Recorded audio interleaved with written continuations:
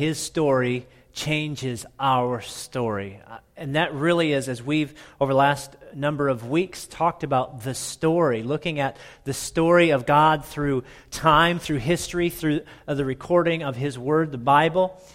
His story was meant to be our story. And I know that when I write my own story, I end up in places, in circumstances that God never intended for me to go. And many of you find yourself or have found yourself in places in your story, in places that God never intended for you to go. And we see that in the Scripture, that when His people, the children of Israel, as we've studied over Genesis through Leviticus, Numbers, and Deuteronomy over the last number of weeks, when people try to write their own story, they find themselves in places that they never should have been. And so we want God to write our story, and I want God to write my story, and I want His story to become my story, and His to integrate, or my story to integrate into His. I just think that is an important aspect of understanding the Christian faith. That it's not just I prayed a prayer at one time, and then I just try to live a good life. That's not it. That's not it at all. And I think we've discovered that over last week as we talked about the law and how the law showed us how sinful we were and that we aren't able to do it on our own. This morning we're going to dive into Joshua chapter 4. So as you pull out your scripture or you open up YouVersion in the Live app, you can follow along in scripture in Joshua chapter 24. We're actually going to cover parts of it this morning. I discovered in first service, I'm not going to be able to get through all my notes today. And I'm glad I didn't. It would have been a long service for first service. So we're going to stretch it into 2 weeks, and hopefully I can do a good job in communicating what God has put on my heart to help us understand the book of Joshua, because I really feel like it sets up many of the Old Testament stories for us to understand the character of God. So as you turn in the Bible, Joshua 24, I want to celebrate somebody else. I just realized this morning, someone told me that we have a prestigious award winner in our congregation, Terry Nickerson. Give us a wave over here. Some of you know him as Taxi Terry. The yellow cabs driving around town, Taxi Terry's, that's him, and he won the Black Entrepreneur of the Year award. That's a pretty prestigious award. So, Terry, how do I go about winning an award like that? I got to be black first. Okay. I'm going to work on that. I love Terry. What a blessing to our church and to our community. And we celebrate you, Terry. Thank you for your faithfulness to God. Joshua chapter 24. We're kind of starting at the end, but I feel like where Joshua ends up with the people of Israel is a great place to start because it'll set us up for going back to the first few chapters. Joshua chapter 24, starting in verse 14. Joshua, after having walked through the story of where God had led the people of Israel with the people, he's basically recounting all the places God has taken them. He comes to this concluding thought. He says in verse 14 of chapter 24, "Now fear the Lord and serve Him with all faithfulness. Throw away the gods your forefathers worshipped beyond the river and in Egypt and serve the Lord. But if serving the Lord seems undesirable to you, then choose for yourselves this day whom you will serve, whether the gods your forefathers served beyond the river or the gods of the Amorites in whose land you are living. But as for me and my household, we will serve the Lord." Father, help me to communicate your words. May your Holy Spirit penetrate. That which is from me would just evaporate, but that which is from you would sink deep into our hearts. Amen. So I see in Joshua, as he lays out, basically, he throws down the gauntlet to the people.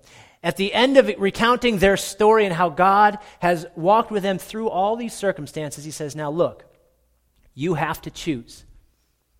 Choose this day whom you will serve. And he sets it up in a way that says, if serving God seems undesirable to you, have you ever been there? That serving the Lord is inconvenient.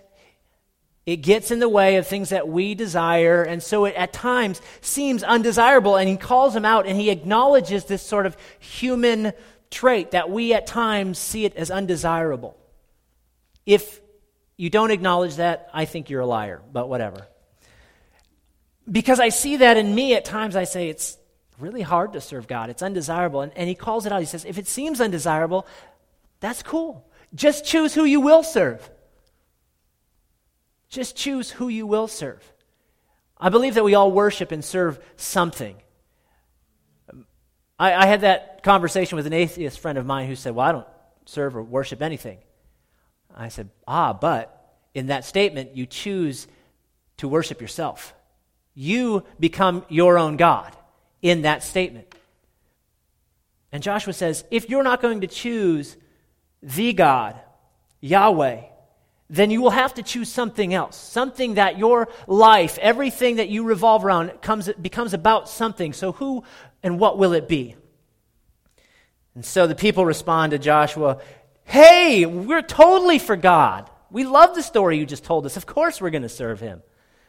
I feel like Joshua is preaching to the people on a Sunday morning and got them all riled up and great fervor in the room. Yes, Sunday morning I'm going to serve Jesus. And then Monday morning comes and I have to go to work and school, right?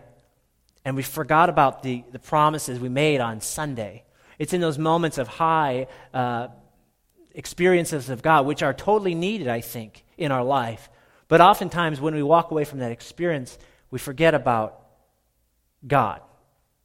And we crawl back up onto the throne of our heart and usurp God's power. And we say, okay, God, I got it from here. It's now Monday. Your job was on Sunday. Maybe I'm the only one who does that. But the people say, yeah, we'll totally serve God. Why wouldn't we? And I love Joshua's response in verse 19 of that chapter. It says, Joshua says to the people, you are not able to serve the Lord. He is a holy God. He is a jealous God. He basically says, this is how it goes in my brain. The people say, yeah, we're going to do that. We're going to serve God. You bet. Or as the northerners say when I'm from in Minnesota, yeah, you betcha. Yeah, you betcha. We're going to serve God. Don't you know? And Joshua straight up says, I'm sorry you're sitting in the front row. You will get spit on, okay? Just fair warning, I'll stand back. Joshua says, no, you won't. He calls them out. He knows, I think because Joshua knows himself, but because he knows the people, he's seen the pattern of their life, that as soon as he dies, they will wander away from God. He's saying to them, look, I've wandered the desert with people. I was here 40 or 80 years ago at this point when we had a chance to enter the promised land, and I know what was in the hearts of your forefathers, and they walked away from God. I wandered the desert for 40 years, and now I'm back here, and I've done everything I could to keep you on track to serve God. And he's reminding them, he's encouraging them, he's prodding them. He says, no, you won't. God is holy and he's a jealous God. And I think he's reminding the people of all the things that they've come through, and he's reminding them of the character of God. That he is holy and he is jealous. He goes on to say, he will not forgive your rebellion and your sins. If you forsake the Lord and serve foreign gods, he will turn and bring disaster on you and make an end of you, even though he has blessed you or he has been good to you. He's saying, you might feel blessed and you might live in some good times, but if in that you miss God, it will be to your calamity. It will be to your undoing. At the beginning of Joshua, when you go back, it parallels what he's telling the people here. God is holy. He is a jealous God. Now I want us to think about something. Last week, I encouraged you that when you read Scripture, especially Old Testament stuff and New Testament stuff that are in cultures that are completely different than ours, that it's wise of us not to be ethnocentric, to read in from our culture and our ethnos, read it into Scripture and go, well, that doesn't make sense because this is how our culture is. So you have to have some study aids, some way to decipher what the culture was like there so that you can read it within the context of which it was written and then apply it from there. But there's also another way that we sort of misread Scripture or misread God is that we look at it in an anthropomorphic way. That's a big word that I paid a lot of money to learn. It means that we look at God from our human viewpoint and we attribute to him human characteristics. And while our human characteristics are attributes that we get from God, we have them in lesser respect. But then we turn around and read that back onto God. So we read jealous and we think of that boyfriend that we tried so hard to ditch for so many years. Come on, girls. Or guys, that girlfriend that just wouldn't leave you alone. And I get that God pursues us as a lover. He's jealous. He doesn't want to share you. But he's not abusive like that boy. He's not psychotic like that girl. All right? Okay. Some of you are bearing witness to that this morning. But there is the challenge at the beginning of Joshua throughout Scripture to consecrate yourself. He says, get ready because we're going across to the promised land. We're going to go where God is taking us. And the River Jordan, which is at flood stage, the Lord splits it. They walk through on dry ground. This is reminiscent of what they'd heard all their parents and grandparents talking about, how the Red Sea was parted with Moses. And now here's Joshua parting the Jordan River under God's power. It's split. They walk through, and they're just like, oh, wow, this is awesome. So they are experiencing God's power. He calls them to consecration, to be pure and prepared. And in this theme of holiness, we see God, who calls his people to a new level of holiness. And in this, there's a couple things I want us to try to unpack this morning, and then we'll continue into next week. There is this theme in the Bible of God's holiness. Not sure if you knew that. But there's also a theme that God says there should be no other gods in your life. It's the number one commandment. No other gods before me. You should have but one God. This is what Joshua was calling the people to. He's reminding them. He's bringing them back. And throughout Scripture, this is the battle that is fought of idols that are placed in front of God. So how do we have idols in our life? I think so. I doubt that we all have little shrines that we burn incense and sacrifice cats and things like that to. But there are gods in our lives. There are other gods, idols in our life, and I would say it this way. It's putting good things as the ultimate things. It's not just bad things. I mean, sure, there are bad things that take the place of God, but there are a lot of good things in our life, too, that take the wrong place. The right thing in the wrong place is still the wrong thing. And so, what is it in your life? Is there something else that's usurping God's position? One writer says it this way: it's our fondest desires that take God's place. It's anything that's more important to you than God. It's what absorbs your heart and your imagination and your resources. And when it gets to the level of an idol, it begins to be something you have to fight and protect and justify and hide oftentimes. And you refuse to even acknowledge it to yourself. Ask yourself this: if this thing was taken away, would I feel like hardly living? Would I feel like life is even worth living if that thing was taken away? It's that which in our lives we seek to provide for us, that which only God can actually provide. That is an idol. And I don't know what that is for you. There are so many different things. I would say for some, it's children. Children are good things most of the time. But they can become an idol. And you know these parents from TV shows like Toddlers and Tiara and Dance Moms. And the children take an unrightful place in the life of a parent, and it puts a lot of pressure on the kid. It's completely destructive. And that's often what happens in the idols in our lives.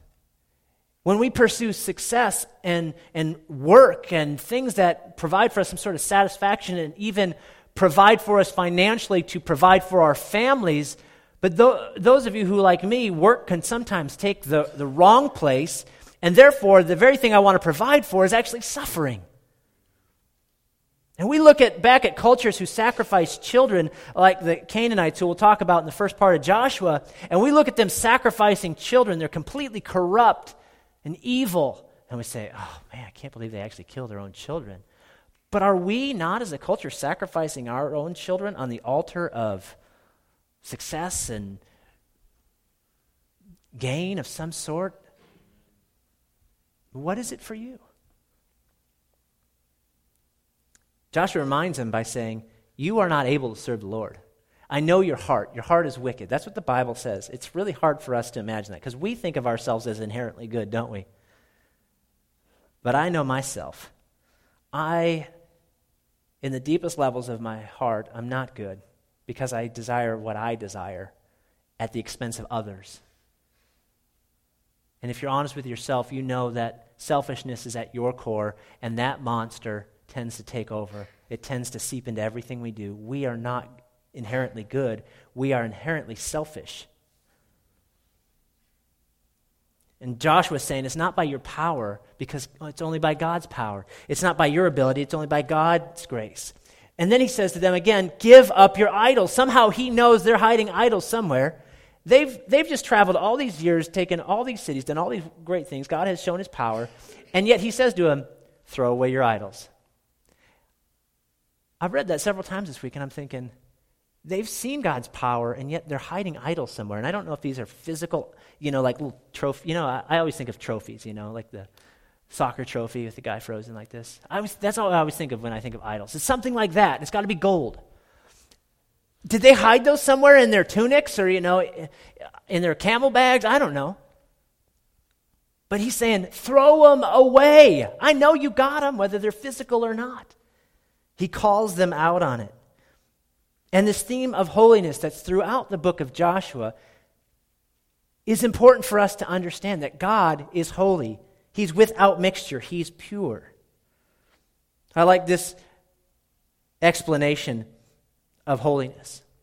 It's God's exaltation in majesty above creation. That puts holiness in a context that we cannot reach. His majesty above creation. His exaltation in majesty above all creation. He resides in a place that we can't really comprehend, yet he calls us to. It's complete freedom from all immorality and imperfection. He's pure. He's set apart. And so in his holiness, he calls to his people, be holy, have no other gods. I am your only God. I am the only God. I will not share my glory with another. And part of that is that he will not share you. We are the glory of God, his greatest creation, meant to bring glory back to him. And he says, I will not share you. Not with another idol, not with anything that drags your attention away from me. I will not share you. And this is where we start to see, when we talk about God's holiness, you can't get away from his holiness without talking about his justice, his judgment, and his wrath. Those are like the three no-nos of church. That does not mean a good offering if you preach on that. So we took the offering beforehand. No one wants to talk about God's justice or judgment or wrath because that's not good stuff.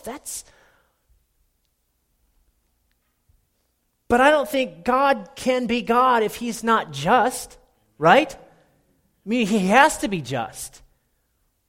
And if there then is a level of justice, that means there has to be a judgment, punishment for injustices. There has to be a point at which everything is set back right. I mean, that's the ultimate point of justice, isn't it? To try to set things back right. I know our legal system doesn't really foster that all the time, but that's the goal, is to set everything back right. And at the end of time, judgment comes. Why? Because God's justice. Everything will be set back right, back into perfection. We're scared of justice and judgment. I mean, we have this idea that we want justice, right? When you see something, the young girl who was kidnapped and murdered in Springfield, does that just make you extremely angry? I watch that and I am just completely, my blood is boiling. It ticks me off. Why are we like that? Because that sense of justice was handed down from God. We have a vague memory, like a faded dream, of what justice is. And those things should make us upset. Now, I can't control everything. I can't always set things back right, but I sure want to try. Maybe more than I should. God is holy and just. And in our pluralistic society where anything goes and we teach tolerance, how in the world do we have justice? How do we have God in his holiness? Out of his great love for mankind as a whole, God must judge sin on its own merit. There is no scale. We want a scale, though, don't we? We want to be able to determine on our own what justice is and what judgments God can and cannot declare. And so we have this scale. We put ourselves on one side, we put everybody else on another, right? How fair is that? If I want to be God and play that role, you know how I judge? I take somebody, like my friend Jeff, and I take what I know about Jeff and what I can see from the outside, and I compare everything that I know about him in his badness, and I compare it to my goodness. Look how bad Jeff is. Look how good I am. Right? I take what I don't know about Jeff and I compare it to what I do know about myself. We are afraid of God's judgment, and oftentimes we couch it in terms of concern for other people. But really what scares us is that judgment will fall on us. And that's scary. And it's a tough thing to encounter in the Scripture. Can I admit the reason I cut this message short in first service was because I'm wrestling with this. How do I communicate God's wrath and his love? How in the world do you wrap your arms around that bear? God's love and God's wrath. It's almost like we have a schizophrenic God. When you read the God of the New Testament, who's lovey-dovey and warm fuzzies for some of us, and then you read the Old Testament, and there's judgment and wrath, and you think, we don't want to talk about that. And it's hard as Christians to really deal with the tough subjects, and we want to gloss over it. We want to skip over it. We don't want to talk about that stuff. But can I tell you, if you don't wrestle with it and come to some sort of conclusion in your own faith, I guarantee you there are people apart from faith who are asking that question, who need to know, who want to know. They want to come to understand this God that we proclaim is love, yet has judgment and wrath. Lunch is at 12:30. Okay, so we have to hurry. College students, I'm glad you're here today. We have good food. I'll try not to burn it. God is holy and just. You can't have it one way and not the other. And I don't want it one way or the other. I want it just that way. I want God to be just because I want things at the end of time, all the things that didn't get fixed, I want it fixed. All the tragedies and crises that have befalled me, have come my way. I want it fixed at the end of time. And if there's no standard, then there's no God. His judgment stands against those who are outside of his covenant, right? Outside of relationship. If we live in judgment then when we live outside of that relationship with God through Jesus. The Bible says it this way: all have sinned. All have fallen short of his glory. What does that mean? It means we all fallen short of perfection. You want to hold the scale up? Guess what's on the other side? It's not what you think. It's what God thinks. It's what the Bible says. It's perfection. You can't judge yourself against another person unless that person is Jesus Christ. That's what you have to compare your life to. So if you want to play judge, that's who you have to put on the scale. Where do you fit? How does that work? Right? Good luck with that. God was perfect. He demands perfection from us. But since we can't meet it, not even with the law given to us, we couldn't even meet it, he sends Jesus. But what happens between the law and the gospel? There's no one righteous. Romans chapter 3 tells us very encouragingly, there is no one righteous, not even one. Goes on to say this: there is no one who seeks God. All have turned away. They have together become worthless. There is no one who does good, not even one. Keep preaching, Pastor. That's good. Encourage me today. Okay, I'll keep going. Their throats are open graves. Their tongues practice deceit. The poison of vipers is on their lips. Their mouths are full of cursing and bitterness. Their feet are swift to shed blood. Ruin and misery mark their ways. And the way of peace they do not know. There is no fear of God before their eyes. Pray, let's go home. These are the words of Paul in Romans chapter 3 and talking about God's righteousness and judgment. There's not one of us that are righteous. Not even if you have the law, he says. Not even if you're Jewish and follow every law, you're going to fall short. He says there will be no one declared righteous in God's sight by the works of the law. Rather, through the law, we become conscious of our sin. We talked about that last week. And so when we talk about justice, we want justice the way we see it instead of the way God sees it. And I want justice. I think it's logical to want justice, right? Amen? And the reason I think there is justice and the way that this plays out is not only is it logical, but it's needed. There's no logical reason for justice if we evolved. If we evolved, then there's no need for justice because Darwin himself says we need death and destruction in order for this whole thing to work itself out. How in the world do we come up with a sense of justice? Well, I think there has to be a standard, and that standard is God. And we think we're essentially good, but the Bible says we're essentially bad, but that God is making a way for us through Jesus Christ. I think one of the things that we need to understand when we're talking about justice and judgment, the first thing that happens after the children of Israel cross the Jordan River is that God calls them to wipe out the city of Jericho, completely and utterly destroy it. Every living thing, men, women, children, wipe it out. It's God's judgment on them. What? Is God schizophrenic? Is that another God? Is that some sort of...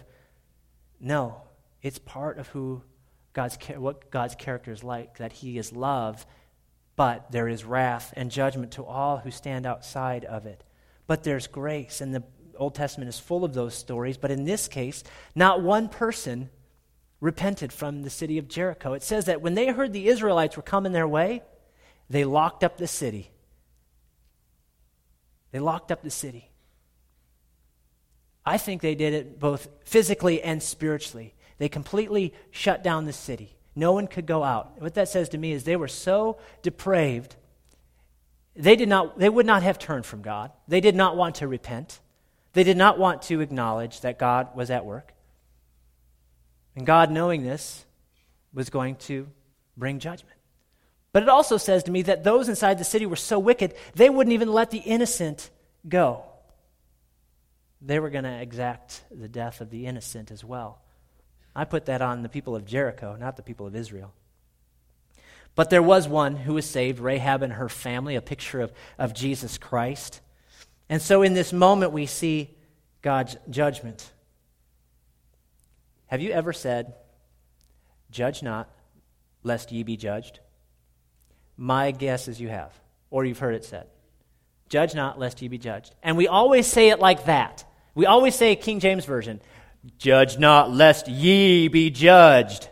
Right? I mean, that's how we say it. I don't know why. It's just how it always comes out. We talk about this judgment that we shouldn't judge, but you judge. Right? We won't have a raise of hands, but we judge.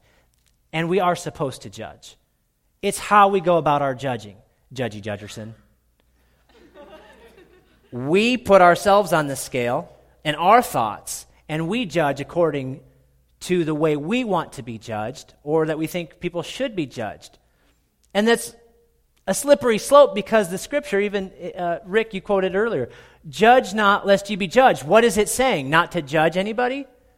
No, we judge all the time. You're not supposed to shut your brain off and nothing's immoral and everything goes. That's what got us into the Old Testament, is these types of thoughts. But it's saying if you're going to sit in the seat of the judge, then you will be judged accordingly. If you judge people based on their taxes and you judge tax cheats and you supply the punishment to them, then you, if caught cheating on your taxes, will be judged the same way and punished by your own rules. And because we are imperfect, guess what? When we condemn, we're not really condemning the other person, we're condemning ourselves. And that's what that scripture is talking about. If you're going to condemn, guess what? You're going to be condemned. And so when we sit in the place of the judge and we become the standard, we're breaking this scripture. No one is righteous except God. No one can sit in that spot. And in Joshua, we see God's holiness revealed through power and through judgment. And we don't like that word wrath. This idea of wrath. We don't like to think of God as wrathful because that doesn't fit our paradigm. We like warm, fuzzy God. We don't like wrathful God. So could I use a different word? Could I say reward? The Bible talks about the wages of sin, or the reward for sin is death. This is a picture of God's wrath. That those who step outside of the covenant relationship are given over to themselves. And can I tell you, that's the worst wrath of all, is that God, I think sometimes when we think of wrath, we think of like whips and chains and punishment. But what God is saying with wrath is, you have gone so far beyond me, I can no longer pursue you. And therefore, I will turn you over to yourself. This is what Romans chapter 1 talks about, is that the people had become so deprived that God says, I'm giving them over to themselves. Really, that they might come to the end of themselves, as Teresa talked about this morning. Sometimes that is actually God's grace being given to people, is that he releases them to their own selves. One of two things will happen. You will get what you wanted, or you will realize that what you wanted, you could either never have, nor did you really want. What you really wanted, what the deep sense of all of us yearn for, is something that only God can provide. And what we do is we kick God off the throne of our life and we put something else up there and we say, if I just had this, if this circumstance would play out this way, if my bank account was full, if my student loans were paid off, and all those things push God out of the picture to the point where God says, you bet, have your way. And where has that left you? That thing you thought you wanted, that relationship, that guy, that girl, where did that leave you? That experience, that pleasure that you pursued at any cost, that success, that material possession, where did that leave you? I think about the story of the prodigal son. Jesus tells us in Matthew, and he tells us of a son who goes to his father and says, Father, give me what is mine. Interesting that the son goes to the father who had earned all this stuff, right? Everything's the father's. And the son says, give me what is mine. Do we not do that to God? Give me what is mine. And God, in his judgment, his justice, and even, I would say, his wrath, like the father says to the son, okay, you can have what you want. What does the son do in the story? If you're familiar, you'll know he goes to the big city and he spends all of his wealth on wild living, the Bible says. Only to find that a time of famine comes and he's destitute, poor, has nothing. He goes and sells himself into slavery to serve a pig farmer. And for a Jewish person, that's about as low as you can get. And then to realize you can't even eat anything but what the pigs don't eat. That's just insult on top of injury. And the wrath of God for some of us is that he's let us go our own way. He says, you want to go that way? Go for it. C.S. Lewis says it this way. There are only two types of people in the world. Those who say to God, thy will be done, or those to whom God says, thy will be done. Can't have both ways. God will not share you. Not with anyone or anything. He will not share you. And his wrath comes not because of punishment, but because of grace. And eventually, it's the reward for every one of us apart from God through Christ. I'm not meant for wrath, neither are you. That's what Scripture is clear about. We're meant for a relationship. That's what we were built for. That's what you long for. In all those moments, of all those searches and seeking and all those addictions. That's what you wanted. You wanted God all along.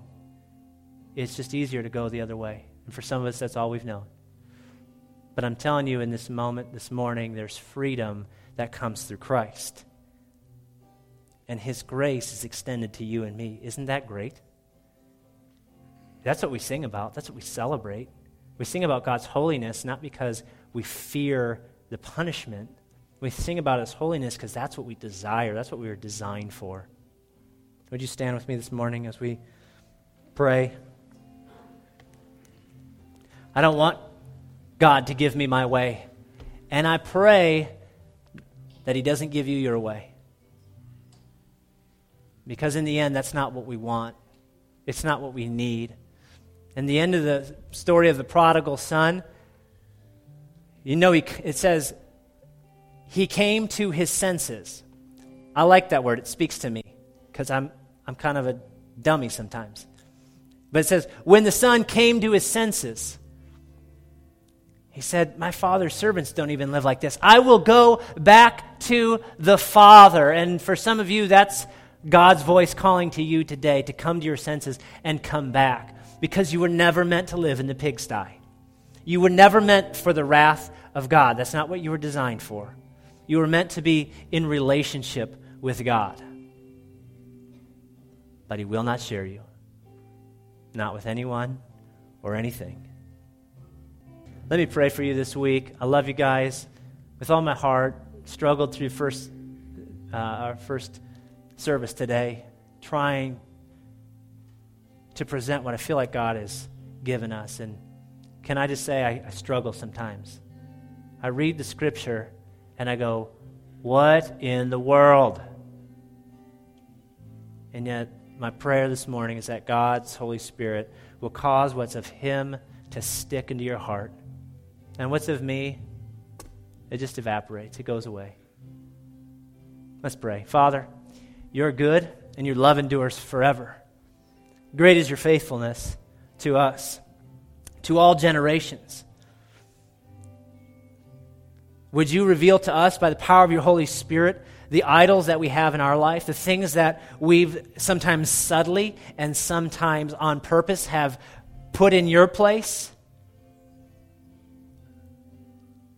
And by the power of Your Holy Spirit, would You bring us to repentance, bring us to our senses, bring us to confession that we need You desperately. And Father, I confess that it's Your words I want people to hear. It's Your words that Your people need to hear, not mine, not my wisdom, not my humor, not my thoughts, but they need to hear Yours. Would You bring us all to the end of ourselves? And in Your grace, restore and bring us back into relationship with You through Your Son, Jesus Christ, through forgiveness that's offered through His shed blood. It's in the powerful name of Christ that I ask this. Amen. Thank you, church. Love you. Look forward to seeing you next week.